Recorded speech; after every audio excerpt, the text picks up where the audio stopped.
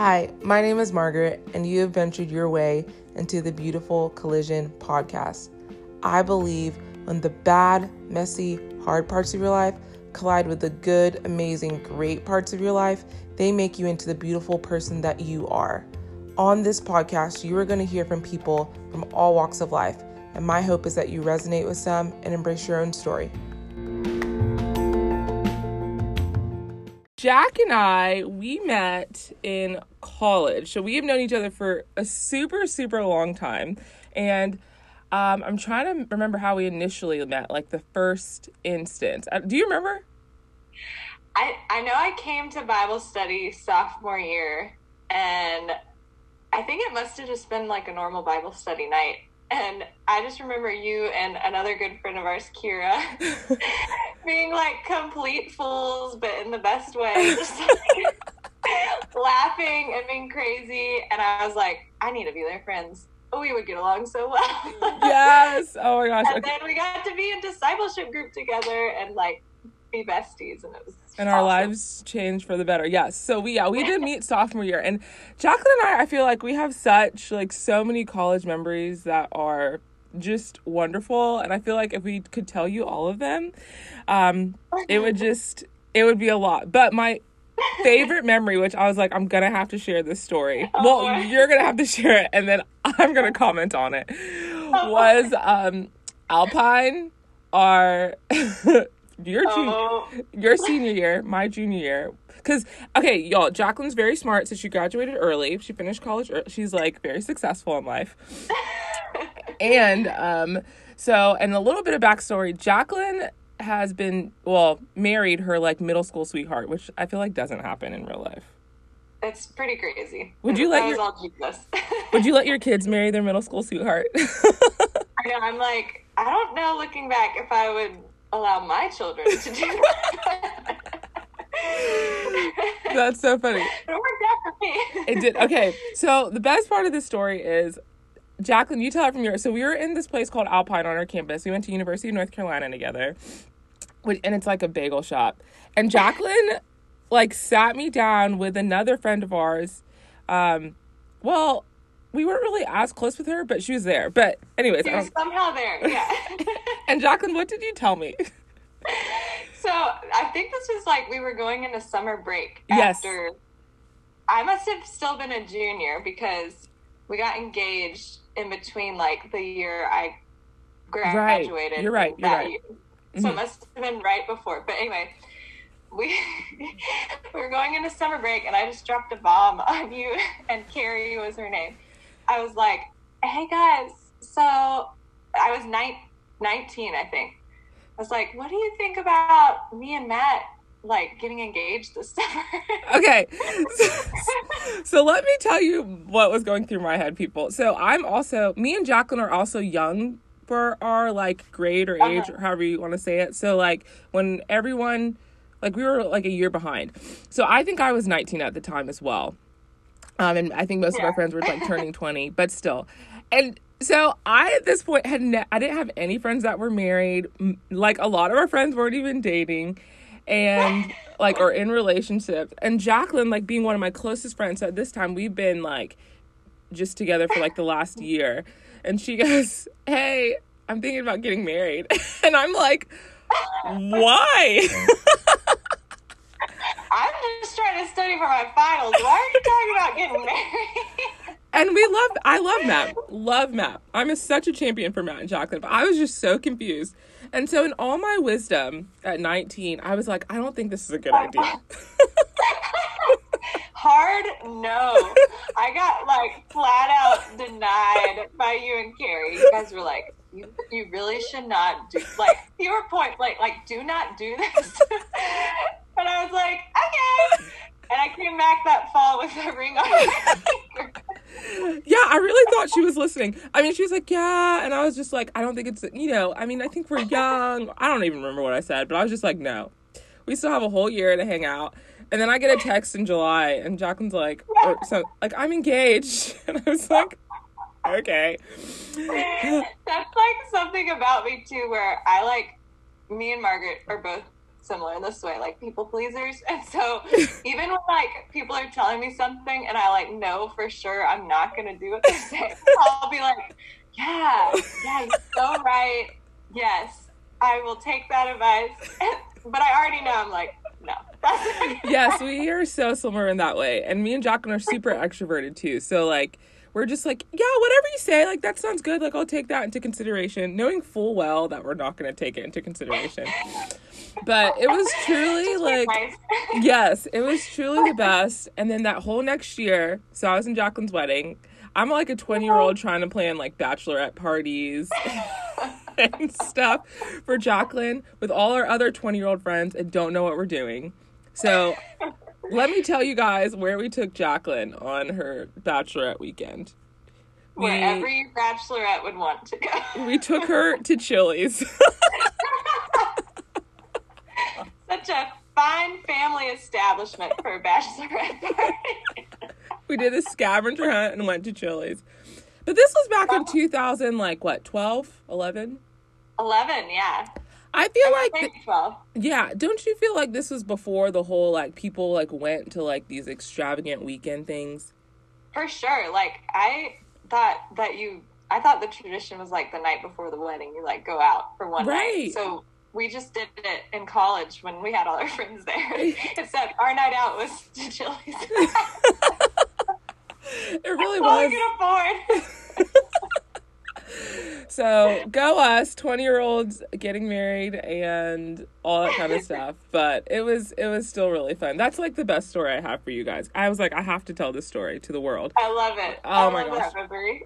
It's a really good memory. But they did get married and they're still married today. It worked out. Yes, it worked out. So y'all been married for how long now?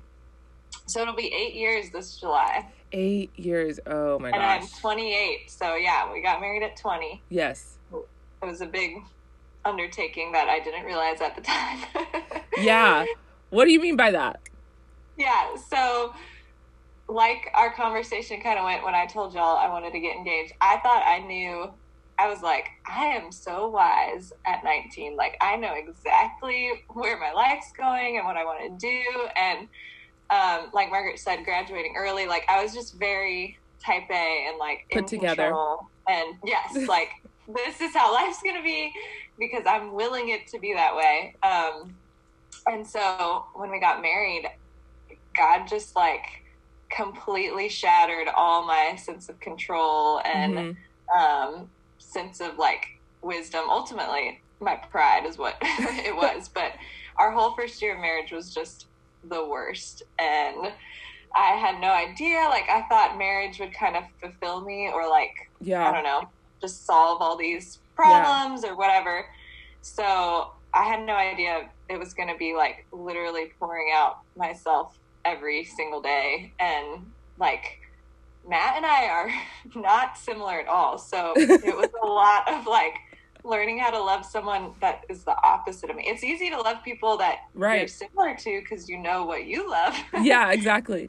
But not when they're so different. So when I say it was a huge undertaking, it's just like my life was completely flipped upside down. All my besties are still in college, like you guys. Yeah. And that was really, I didn't realize I was going to grieve that so much, like missing my singleness with like friends and college and all that. And I was working, so it was just like all the things all at once that I didn't realize was going to hit so hard. Yeah, no, that makes a lot of sense. What would you tell, no, I think that's good. And I remember that season because I think it was like, so again, she had graduated, we were still in college for our senior year. And so but we were still, because me and Jaclyn have a different kind of relationship than I have with other college friends because we were discipled together. And so for those of you listening that don't know what that means, basically that just means we have someone like mentoring us in the faith and like walking with us. And so we knew a lot of ins and outs about each other, for better or worse. For better, for sure. But, and yeah, I mean, I just remember that season just like, it being really hard and new. And what would what would you say, is the biggest thing that you learned out of that being married so early? What would you encourage like college students who or someone who's like wanting to get married that early, just expectation wise? Yeah. So that's like something we tell all like engaged couples now is you really have to like completely sounds so bad, lower your expectations. Like you have to go into marriage like thinking, okay, this is something where I'm like not meant to be served but to serve. And so like my expectations were, I'm gonna be happy because Matt's gonna be this way towards me and our lives are gonna look like this, like all my selfish expectations. But you have to completely like throw those away and be just selfless and pouring out and say like, how can I honor my spouse and love my spouse like Jesus? It's not about what I'm getting out of this relationship. It's about how I can love and serve that person as Jesus would. And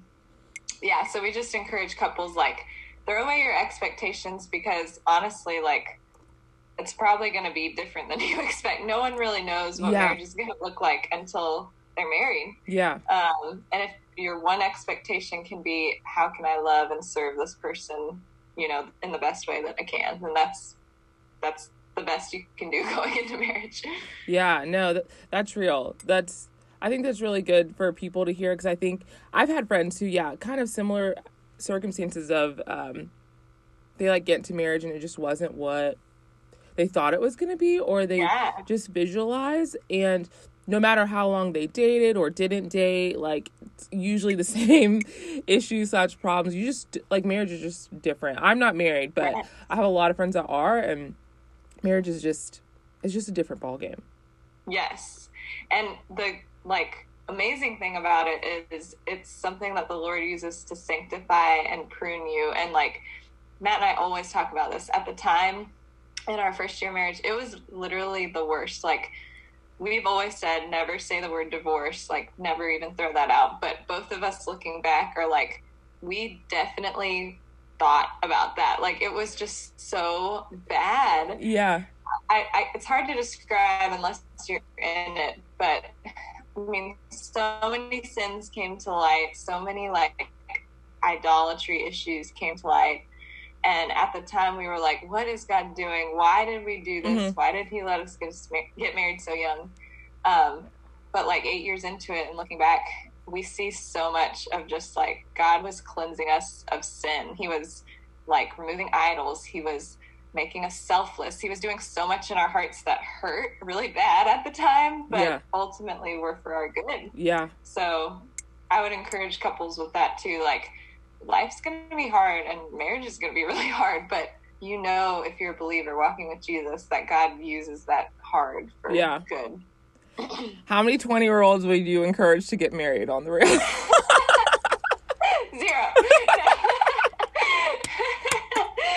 I can't believe like 20 is so young. You see freshmen in college now, it's like, how are they allowed to be in college? They look like they don't even have a driver's license. Yes.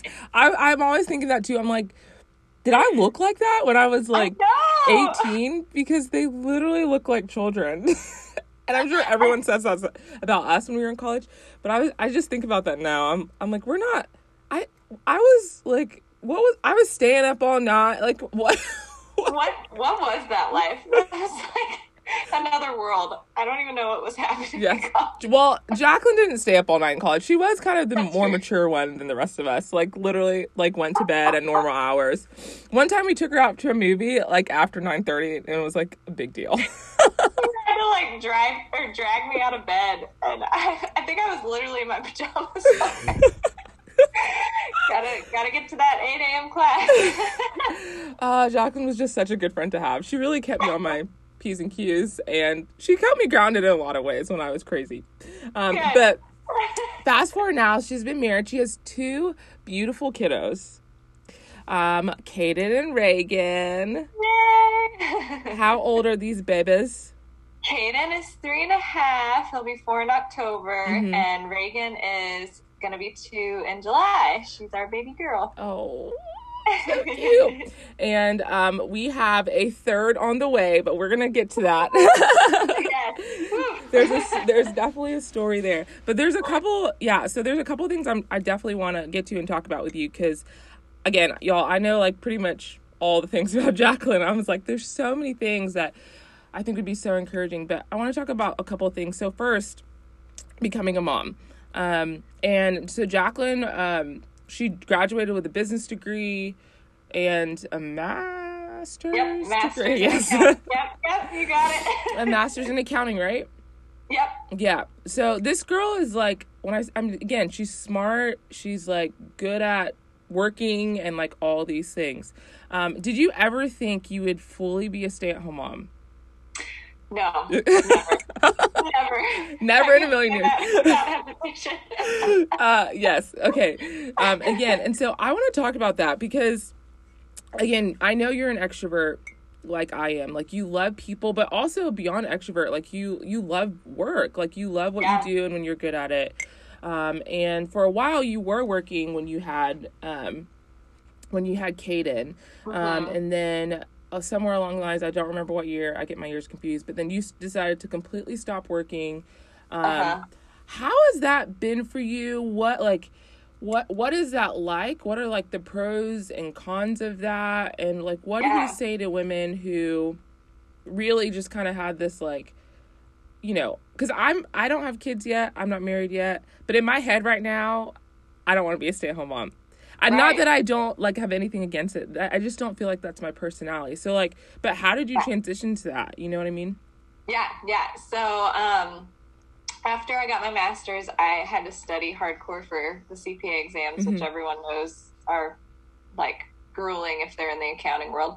So I got my CPA. So I was definitely like I'm dedicating time, money, effort into becoming a CPA. Got my license, was working for a public accounting firm, and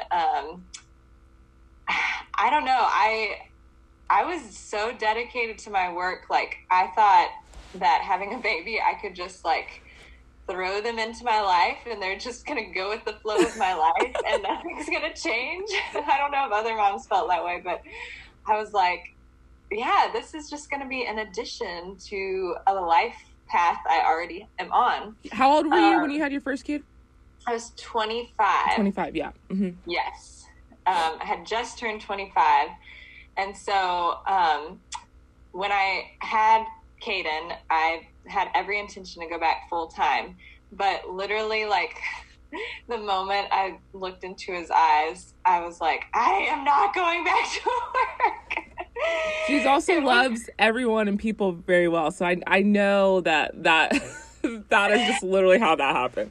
I like fall hard and deep, like with people and relationships. Yes, and so, me too. Yes, and it's like so good in ways, but also so hard in ways. So my first few months, I had like 3 or 4 months of maternity leave. It was actually like pretty rough. Like, I struggled with a little bit of baby blues and just struggled becoming a new mom. Being a new mom is really hard, figuring everything out, breastfeeding, all that, not getting any sleep.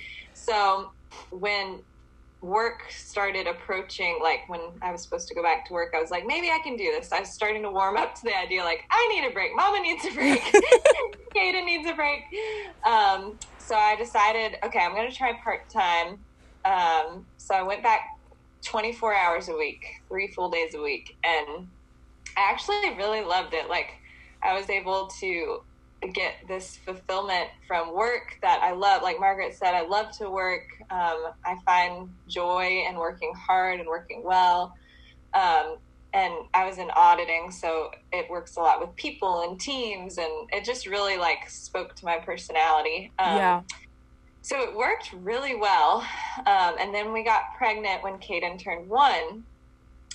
And for anybody in the public accounting industry, I'm sure you know how difficult it is to balance life and work. Right.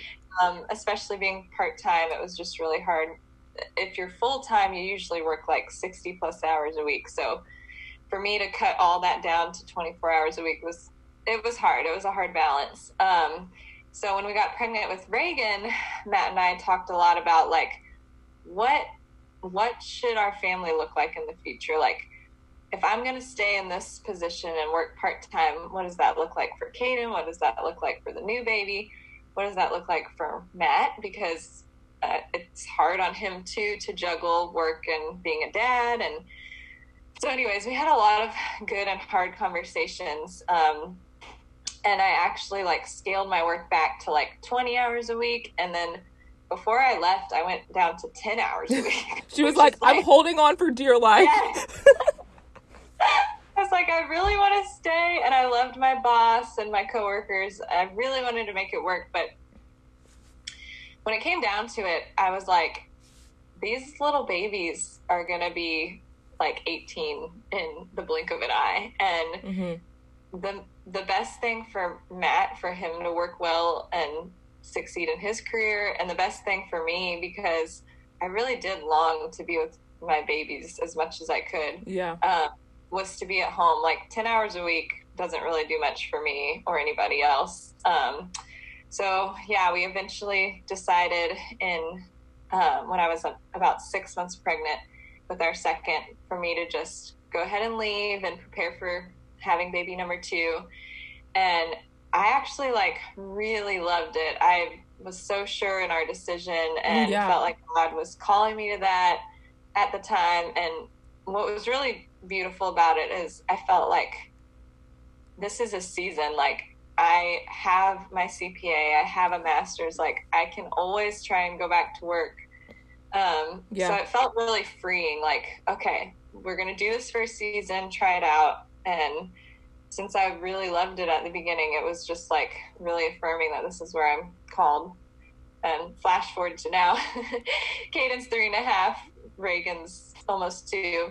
Sometimes I wish I had a job to go to, but I think that's like every mom, like you just need a break sometimes. Yeah. So, but I do really think like I'm still where God wants me to be. And like you were saying, Margaret, earlier, like not everyone's called to do that. And that's awesome. Like if you can be a working mom, that's like amazing. I don't even know how. That's like superwoman. Because I was just like struggling to find the balance. So if you can find that balance, that's just amazing. So yeah, it was a hard decision, but I think ultimately, where God wants to be for a season. Yeah, absolutely. No, I always like to ask moms about that because I mean, I think right now I'm in where you were, like before you had kids. It's like, oh, and my mom worked too, and so I think I'm where you are of like, if I ever have kids, I'm working. But you know, I mean, I'm never say never. Like you never know what it's gonna look like, but that's in my head right now. because again, I'm like, I like also adult interaction and things like that as often, and I like when my gifts, certain gifts are being used that I can't maybe use in that way, and so that's what's in my head, but we'll see what happens. I know I'm sure when that happens, Jaclyn's gonna be like, I understand, but you're gonna love it. And also I do have to say, some moms can't stay at home, so that's another big deal. Like I know that I'm like blessed and it's a gift to be able to stay at home and that we can afford to do that. So definitely understand those moms that don't even have that option. But, absolutely. Well, this next part, we're going to kind of walk into this last year. And this was a big reason too. I mean, there's so many things. Again, I keep reiterating that with you, Jaclyn. But I really want to walk through this last year because it's been really hard for you. And I feel like it could be so just encouraging to someone that's listening about just like suffering and pain. And so as much as you want to give, I would love to kind of walk through this past year. And so before we go into it too, you know, with Caden and Reagan, you know, those like pregnancies were pretty straightforward and easy, you would say, like for you. Yes. Yeah. We could conceive when we wanted to. We had perfect, easy pregnancies. Everything was healthy. And so we didn't know any different going into having another baby. Yeah. And they were pretty sweet. I mean, so much so when she had Caden, we went to a bachelorette party in like, where was it? Charleston? Yeah, Charleston, I think. Yeah, Charleston, yeah. And I mean, she was about to have Caden literally like in like 6 weeks, something like that. And she was there, like we went on the beach. Like, I mean, I literally just saw Jaclyn as this like person with like a belly, but literally like you could not. There was no qualms. Like, she worked out with us. We went to dinner. We went dancing, and there was little like you would think that it just happens. This baby floats in there, and then it just comes out. It's so easy. She's not even pregnant. Yes, exactly. And so, so I know she had those 2 pregnancies. And then walk us through this year when y'all were, thinking about your third. So first I want to say, so when you were thinking about, okay, we want to have a 3rd kid, like, what were your thoughts? We're just going to try and... Yeah. So it goes back to, like, my whole premarital mindset of, like, this is my plan. This is what I want in life. And I'd always thought I want to have 3 kids. I'm one of 3. I wanted boy, girl, boy. That's what I came from. And we got boy, girl. So I was like, this is all like, yes, I am in control of this. This is happening. And because our first 2 babies happened so quickly and easily, we were like, yeah, let's just start trying again when Reagan, our youngest, turned 1. And it didn't feel like, we didn't really talk much about, like, it just felt like, yes, this is our plan. We're just going to go do it. Didn't like pray through it or think about it much, honestly. I know it's such a big undertaking, but we were like, nope, this is just what our lives are going to be. So we're going to do it. And then it did not work out that way. God had another plan for us. So, yeah. So you guys start trying, and kind of walk us through what happens the first time. Yeah. So on Reagan's first birthday, we found out we were pregnant with our 4th pregnancy, our 4th baby. And it was a shock because we kind of thought it would take a couple months, which it did with the first 2. 3rd baby, right? Wait, 4th? Yeah. Oh, sorry. Yes. 3rd. Yes. You'll see. I'm losing track of time and babies. But 3rd baby. And we were really nervous but excited, so we were like, all right, Lord, like, this is the timing. Our first 2 babies were 21 months apart, so these would have been 20 months apart. And so about 4 days later, I started spotting, which I had done with Reagan, and that can be common in pregnancy, so I was trying not to fear or worry, but over the course of a few hours, I just started bleeding more heavily, which was worrisome. It was on a Friday, and I called my OB, my doctor, and they wanted me to come in. But as I was on my way, already anxious and emotional, they said the doctor left, and you have to turn around and go home. And at that point, I just, like, completely lost it. So much fear of the unknown. Right. And I just wanted a doctor to tell me, you're fine. You're just, like, randomly bleeding. There's nothing wrong. Nothing's happening. But in the back of my mind, I was like, this is not okay. I had never miscarried before this, like we talked about. So I didn't really know exactly what to expect. But that weekend, I miscarried, and I pretty much knew it. But it was a really hard and good weekend in the fact that Matt and I were on our knees begging God for this life. We thought, even if I'm bleeding this heavily, God is God, and He is the God of life and the author of life, and He could heal this baby easily.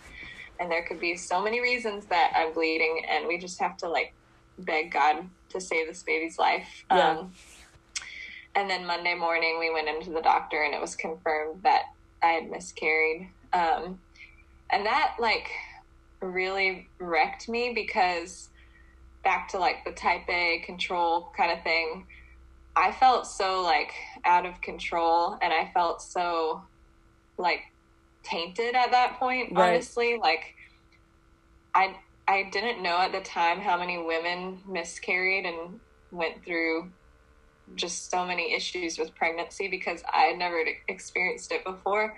And I just felt like I had this scarlet letter on my shirt now that was like, I miscarried. Like, it was just such a huge weight of feeling, I don't know, just lesser and like incapable, and something was wrong with me and my body. Right. And it was like very good now looking back to recognize, like, you are not in control of life. Like, you cannot just conceive and it happen and it be a healthy baby. That is not of you at all.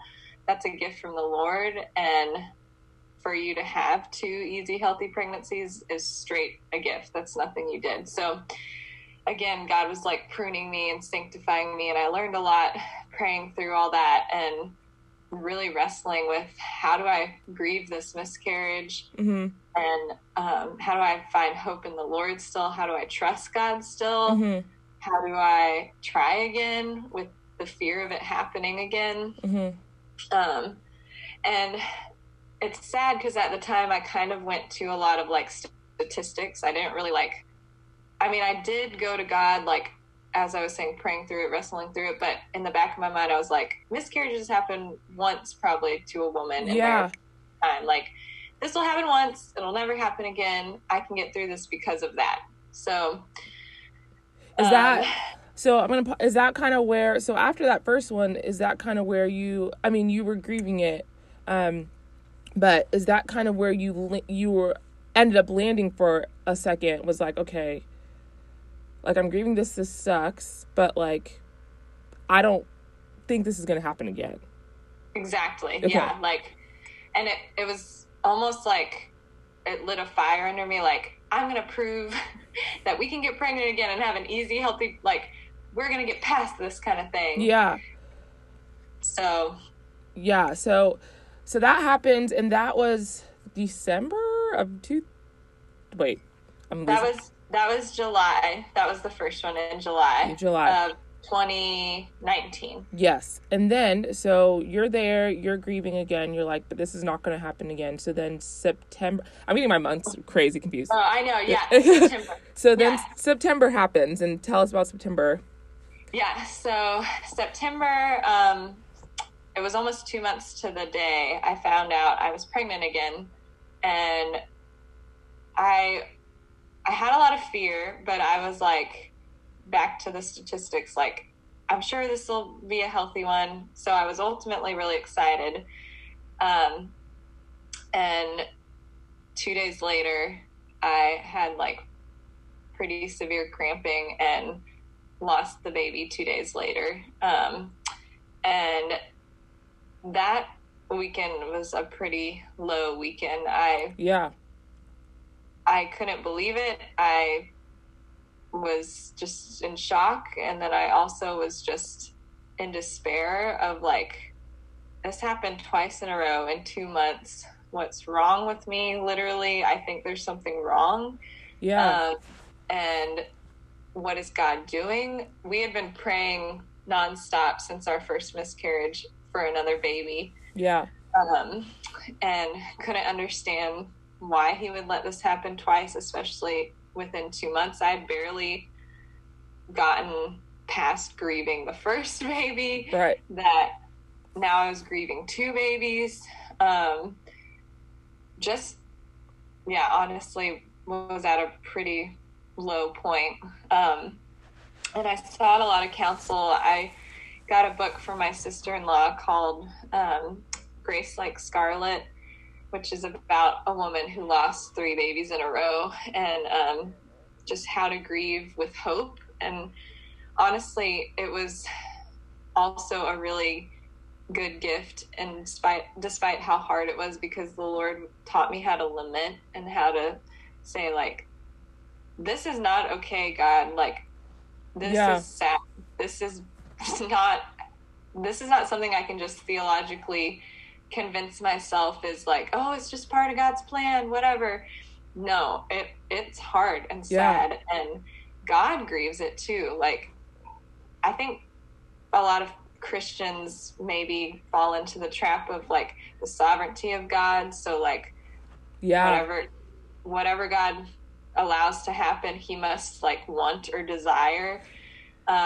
Which I do believe God is ultimately sovereign and could have saved any of the babies. But I say all that to say God still grieves the sin and the brokenness and the Right. sadness. And I think lamenting that with him and to him and saying like, I am just broken over this world and the sadness in this world is something he calls us to do in our grief and our sadness. Yeah. And it's a hard thing to learn because you're going through something that's like so hugely impactful and full of grief and sorrow that like it's hard to even go to God.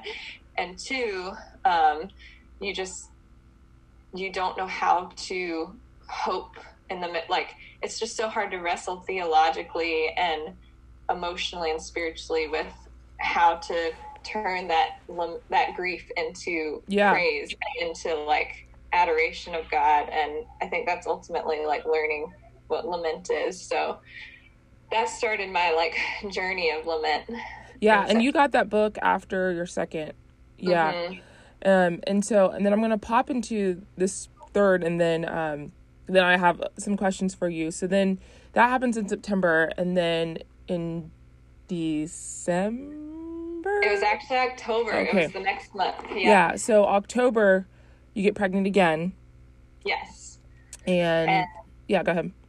Yeah, and that ended the same way. Miscarried 2 days later. Yeah. And I remember miscarrying at church. It was really, really sad. Our pastor was preaching on waiting on the Lord and what it means to like deeply desire something and for the answer to be like either no from God or not yet from God. Mm-hmm. And I was so emotional that sermon because I could feel like I knew I was going to miscarry. I just could. It was kind of a similar symptoms of the past two. And the pastor was our really good friend, and he used these words I put on Instagram of sharing our 2 miscarriages of just like how I know God is faithful and I know that I can hope in him and our identity is not in this world but in the Lord. And as he was like reading my words in his sermon, I didn't even recognize it because I didn't feel any of it. Like I just felt despair and loss and sorrow again because I just knew what was happening. Yeah. So this is now your third. And I mean, I think you really like kind of talked about just like understanding grief and lament, but you're like, this is on your third one. And what was the sense of just feeling for you and Matt just in that situation? Because I know we talked about like this just idea too of, you know, with one miscarriage, it's like there are people in your life or some people in your life, you're like, okay, I get that. Like I've been through that. Then you have 3, and it kind of changed the ball game for you too, just even relationally of like, it was just hard because there's some people just like, a lot of people just didn't get that. Like have never experienced that. Like, can you talk about that a little bit, like what that loneliness was look like and how you worked through that? Yeah, for sure. Yeah. It was really isolating. It was really dark. Like I am an extrovert, like we talked about, and I process with people and I like am able to really grieve in a good way when I'm doing it with someone. But I just kind of shut down and went into like a little hole for a little bit. Maybe I was struggling with some kind of depression. I don't even know looking back because it was so painful and hard that I was just trying to get through each day. But I didn't want to be around anybody. And honestly, like a lot of people didn't know what to do. And I think that's really hard to like know how to love someone well when they're that sorrowful. Yeah. What would you say? And maybe you don't know, which is totally fine, but like, what would you say to like people who have friends in this situation, or that are like in this grief? Like, well, one, like what is not what should you not say? Yeah. And what are some things you think that like were just like helpful for you that friends did do, or like you even wish some friends would do? Because I think too, and it may be different from person to person, depending on what you're like, but like I think that's a little helpful, you know? Yeah, for sure. Yeah.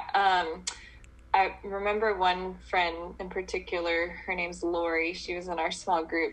She didn't like ask when to come over. She was like, I'm coming over. I'm bringing you food. Like, when is the best time? And so she just came, like, that was so ministering to my heart that she knew what I needed. She knew to come to me. Mm-hmm. She didn't ask because she knew it would be helpful. She knew me. Mm-hmm. Food is always a comfort. And she didn't try to fix the situation. She didn't say things like, oh, you'll get pregnant next time, or you've had 2 babies, surely you'll have another. Oh. Or just like all these, like, sounds like they're helpful and sounds like probably true, but it sounds encouraging, but it's not encouraging. Yeah. No, please don't say that. I just had 3 miscarriages. There's no chance, like, in our minds right now. Yeah. We'll have a baby again, so don't say that. But yeah, she didn't say any of that. She didn't even really like encourage me to talk about it. She just was there, and like, because of her presence and just like her showing she cared, I opened up about it, and her response wasn't even like specifically about miscarriage. It was just like, this is who God is. Like, she just talked about God, and she just talked about his goodness, and she was like, no matter what kind of suffering you're going through, this is who God is, and God is good, and you need to fix your mind on God, not on your despair and sorrow, which, of course, like, it's unavoidable. You're going to focus on your sorrow, too, because you're going through it, but it was just so healing for me, because she was right. Like, we're to set our minds on things above, and that is what is healing. Like, if we're going to dwell on the sorrow and the sin and the brokenness in our life, we're going to be in despair. Like, we're not going to be able to get out of that hole. We have to find something to give us hope. And that something is actually someone, and it's Jesus. And I just like found so much, hope from our conversations of, even if I suffer every day, the rest of my life on this earth, it's a blink of an eye, and I get to be with Jesus forever in eternity. And like, for that hope to be magnified in my life, I think as believers, or really anybody on earth, you don't think about eternity much. Like, you think about earth and like, what am I going to eat for breakfast? What job am I going to, where am I going on vacation? Yes. And it becomes very easy to like, this is what we're living for, the world. And even as believers, like, you just become numb to like eternity. You don't even think about it much. And so it was really eye-opening for me to be like, no, my life's not about this world. It's about eternity. And like, Jesus suffered the most that any of us could suffer, and he was still praising the Lord. Like, for me to walk in the same way he walked, and for me to trust the God of the universe, who brought the worst act of sin and sorrow, which was the cross, who used that for the most beautiful, glorious, redemptive work. Like, surely he's going to use this hard, painful sorrow in my life for glory somehow, and just hanging on to that hope, even if I don't see it in my life, like, trusting that he'll do it. No, that's really good. You said a lot of good things, and I want to like summarize and paraphrase, but just this idea, well, because one, I think you did talk about lament and grief, and learning what that looks like, and learning that God grieves, and I love that, because I think there's this perfect balance of like lament and grief for real. And I remember like praying for you in that season and getting texts and all that kind of stuff, but also the line that you said just now, of look, keeping our eyes on Jesus, and that's where you'll find healing. Like, and so it's like, I'm lamenting, but if I want to be healed of this, like the only person that can do that is Jesus. And so if I don't look to him, like, I won't be able to move past this. Like, in a way that helps me, like, understand to some degree this situation, because I don't think we'll always understand it fully, but help me understand to some degree this situation if I don't look to him. And so I just love that too, because I love this balance of, because I think there's two extremes. I think these things will happen and they just pretend like there's no real emotions there. Yeah. And are just like you said, Jesus is sovereign. Like, it will be okay. And it's like, that's not how I feel. So that's like, not true when you're going through it. Or you don't believe it's true when you're going through it. Yeah, so don't tell me that. But then a reality of, like, I feel this, but, like, I'm clinging, like, I'm holding on for dear life to Jesus, right? Yeah. I think it's really when, like, faith becomes sight. It's like, okay, you can talk the talk, but can you walk the walk? Like, can you really live in faith and, like, say that it is well, even when all around you it's not, like, it's sorrowful and hard. Yeah, no, that's really helpful. And I think it is important for people to hear, because there is a balancing act, but there also is, like, a real grieving process. And that's real. So then we go, and so now, I mean, after your third, where you're like, was there, like, should we even try? Yes. Like, was there that thought? I was like, I think we might be done. And it was also like, I felt some guilt a little bit too, because I was like, I have 2 healthy kids. Am I being greedy? Am I, like, asking God for too much to ask for another kid? Yeah. And sometimes I felt like I shouldn't even be sad. Like, I should be so happy and thankful for what I do have. And thinking about other women in my life and just in general who can't even have one. Yeah. So I really wrestled with that. Like, should I just say, like, this is my lot and I'm done and God is making that clear to me? Or is that desire of the Lord to have another kid? Which goes back to, like, our original plan. Like, we're going to have 3 because it's our plan. Well, now I was really asking the Lord, like, is this your plan? Yeah. Because I'm sure you're like, Lord, like, I can't do that again. Yes. Like, I was like, please. I remember before I miscarried the 3rd time, I was like, God, I can't go through another miscarriage. And it happened. And so after that, I was like, no, I'm serious. God, I really can't go through another. Please do not do this again. So yeah, that was really hard. We actually ended up going to, like, fertility centers just to, like, because we didn't know why it was happening, and we wanted to see, like, if there's a cause or a reason, then we would want to cross that bridge. Like, do you think too, because I remember you going through this, do you think too there was a little inkling of, like, if I can at least find a cause, then it's, like, justifiable in my head versus like it just happening, and, like, there was some, like, logic to it? Because I think sometimes as Christians, not even Christians, people in general, we're like, if we can find the logic, the formula as to why certain things happen, there's almost, even though it's hard, there's almost like okay, it made sense because X, Y, and Z weren't in place, so this happened, versus unknown, because we don't like to live in the unknown. Exactly. Yes, like, as humans, again, we want control, we want to understand, and we want to fix it. And so, yeah, that's exactly, like, I remember texting y'all, like, pray that this is wrong with me so that they can give me medicine or do whatever, which is so, like, ridiculous. You don't want something to be wrong, but it was just a skewed way of thinking about it. No, I get it. Yeah. I think we do that with a lot of things. It's like, if there's a formula, then it makes this justifiable. And I feel like sometimes God's like, no, like this is just part of life sometimes. And it goes beyond what's actually happening. Yeah, for sure. You know, so I totally interrupted that story, but I just... Oh, you're fine. Yeah, and so you went to fertility to see if something's wrong, and then... Nothing was wrong. Nothing was wrong. Frustrating. And all the doctors, you know, they rely on statistics. They're like, you should be able to get pregnant. We don't understand. You should be able to get pregnant again. And so in the midst of all that, which looking back was probably horrible timing, we moved to a new house, which is another big life change I probably didn't need at the time.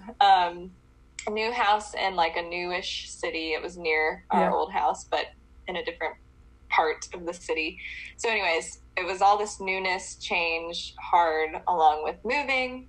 And in the midst of that, got pregnant with our now, this is the sixth baby, I think. 1, 2, 3, 4, 5, 6. Yeah, sixth baby. I'm now 27 weeks pregnant. Praise the Lord. Praise God.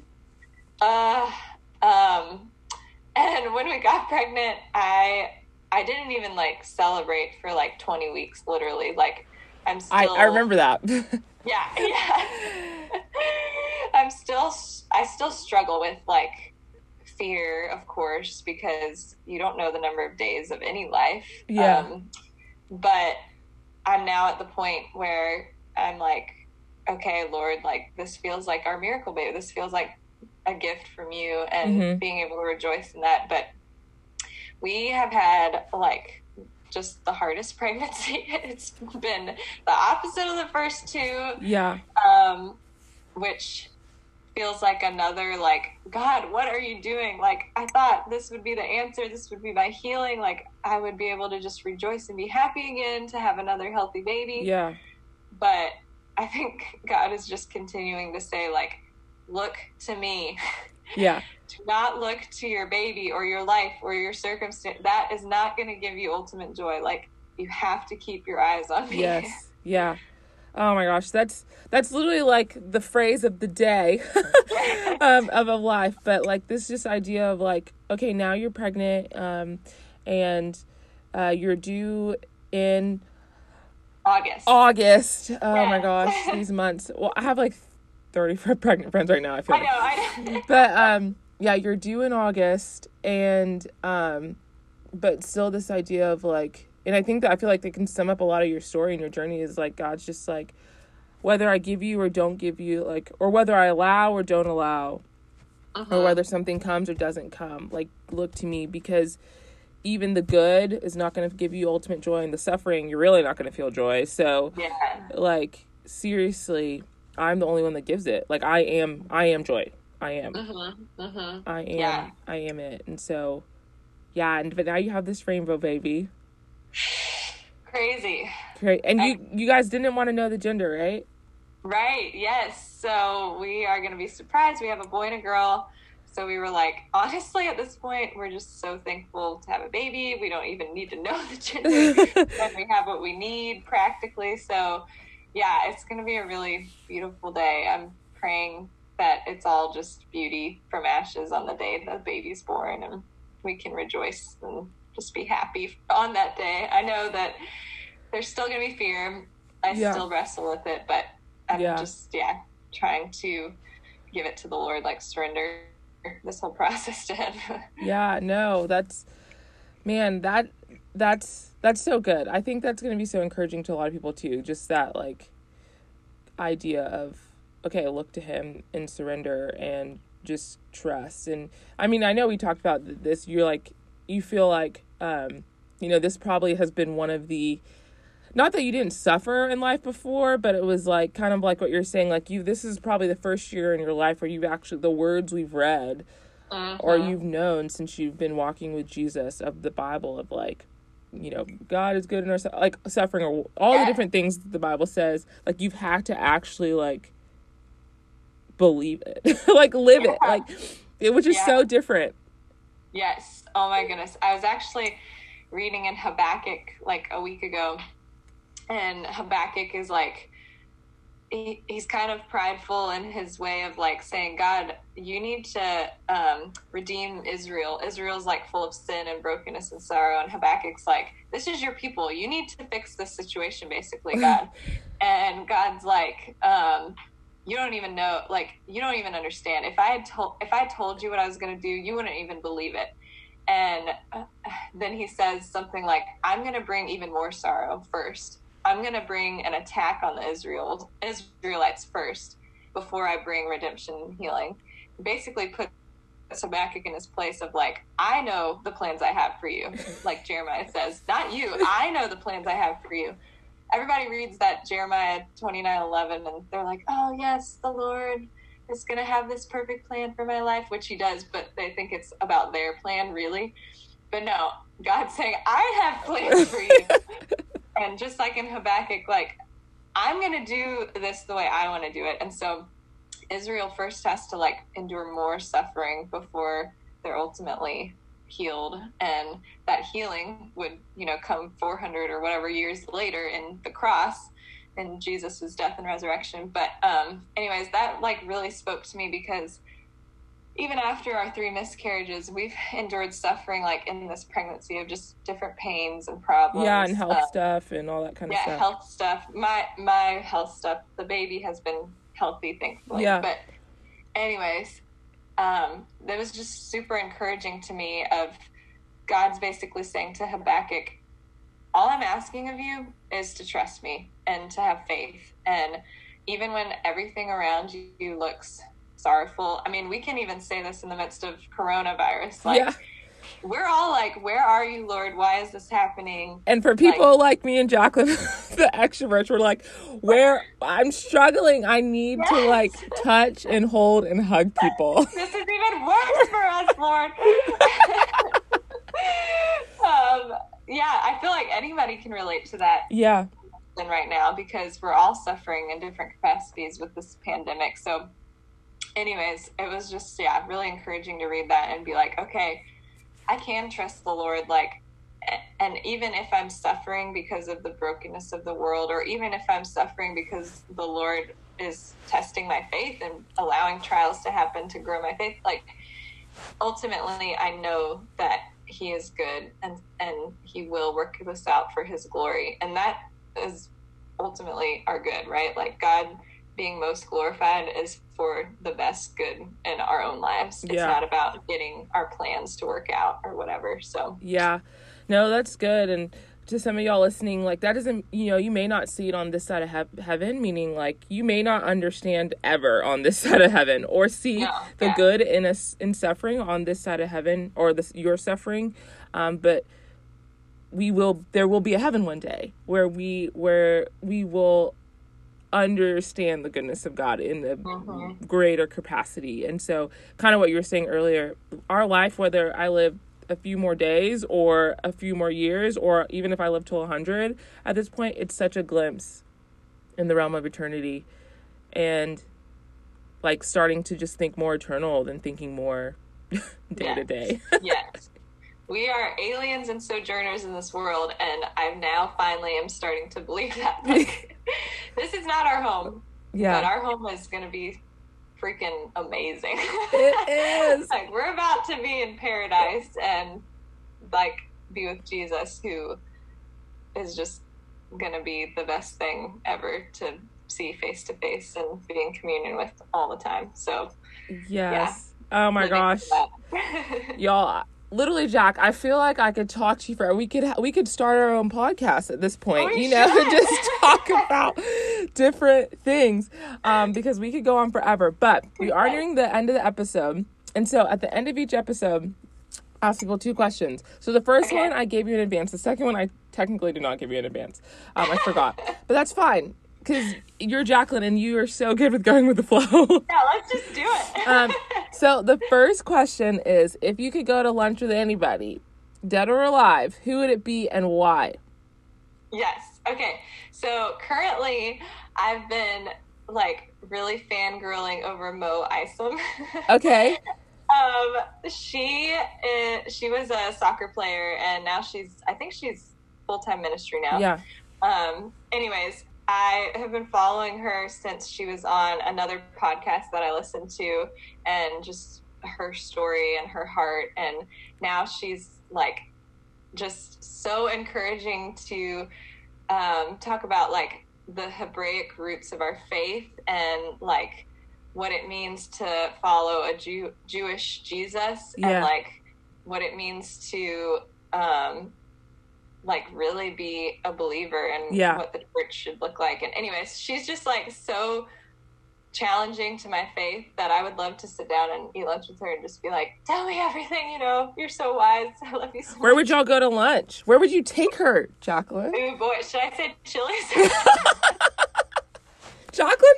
Jaclyn really does love Chili's, y'all. I do. No, we need to go somewhere fancy. I don't even know. Angus Barn in Raleigh, that place is good. Oh yes. Jaclyn still lives in North Carolina. I don't know if we ever established that in this whole interview. We did, yeah. But yes, she still lives in North Carolina. We went to college, University of North Carolina. She still lives there. So Angus Barn is this like really good place when you have money to spend. Yeah. Yes, exactly. But I feel like she would like Chili's. I don't know. So anyways, when I do this, I always tag the people, no matter how big or how small. So Mo Isom, if you listen to this podcast, Jaclyn lives in Raleigh. She would love to go to lunch. You can Instagram her because I'm going to tag her Instagram. And like, please take her to lunch. You guys would have so much fun. Take me to lunch and we'll talk about Jesus. Yes. Chili's from there. I'll take Chili's. I'll take whatever you want. McDonald's at this point. Oh my gosh. Okay, so the second one is like a semi question. But so I love encouragement, you know that. So I ask every guest to encourage someone at the end of the episode. So you actually have to pick a person. Okay. So you just pick a person and then you're going to encourage them as if they're like sitting in front of you and listening. So example, if I picked you and I was like, hey Jaclyn, I just want to say blah, blah, blah, blah, blah. So you're going to pick someone. You can say their name you don't have to, depending on if you're encouraging them in a very specific way and they might not want people to know, but pick anyone, one person. Okay. And then you're going to encourage them. Okay. I won't say their name because no one knows this news in their life yet. To the girl who's pregnant with her rainbow baby, just like I am, I want to encourage you that the Lord loves you and is for you and already knows the number of days of your baby's life, and that this is a gift that you can rejoice in right now, today, and trust him even when there's scary health issues or maybe you're going to go through more sorrow and suffering, but you can trust that the Lord is going to use it for good and his glory. Yeah. So make sure you tell that person. And honestly, I'm totally going to call Jack. I'm very surprised she didn't slip the name because Jack is not the best at keeping secrets. I usually tell everybody that the people are pregnant before they tell people. I'm so bad. Don't tell me you're pregnant because I'm going to tell everybody. Yes, she's actually really bad at keeping those kind of secrets. So I applaud you. I did good. I did not say the name. I'm proud of myself. Oh my gosh. Okay, Jaclyn, this has literally been so fun. The people are going to love you. This is an hour-long podcast, which is super exciting. But yes, I'm thank you for so much for coming on the Beautiful Collision podcast. Thank you. It was so great talking to you, and I love you so much. Yeah. Oh, look. Okay, I just stopped recording.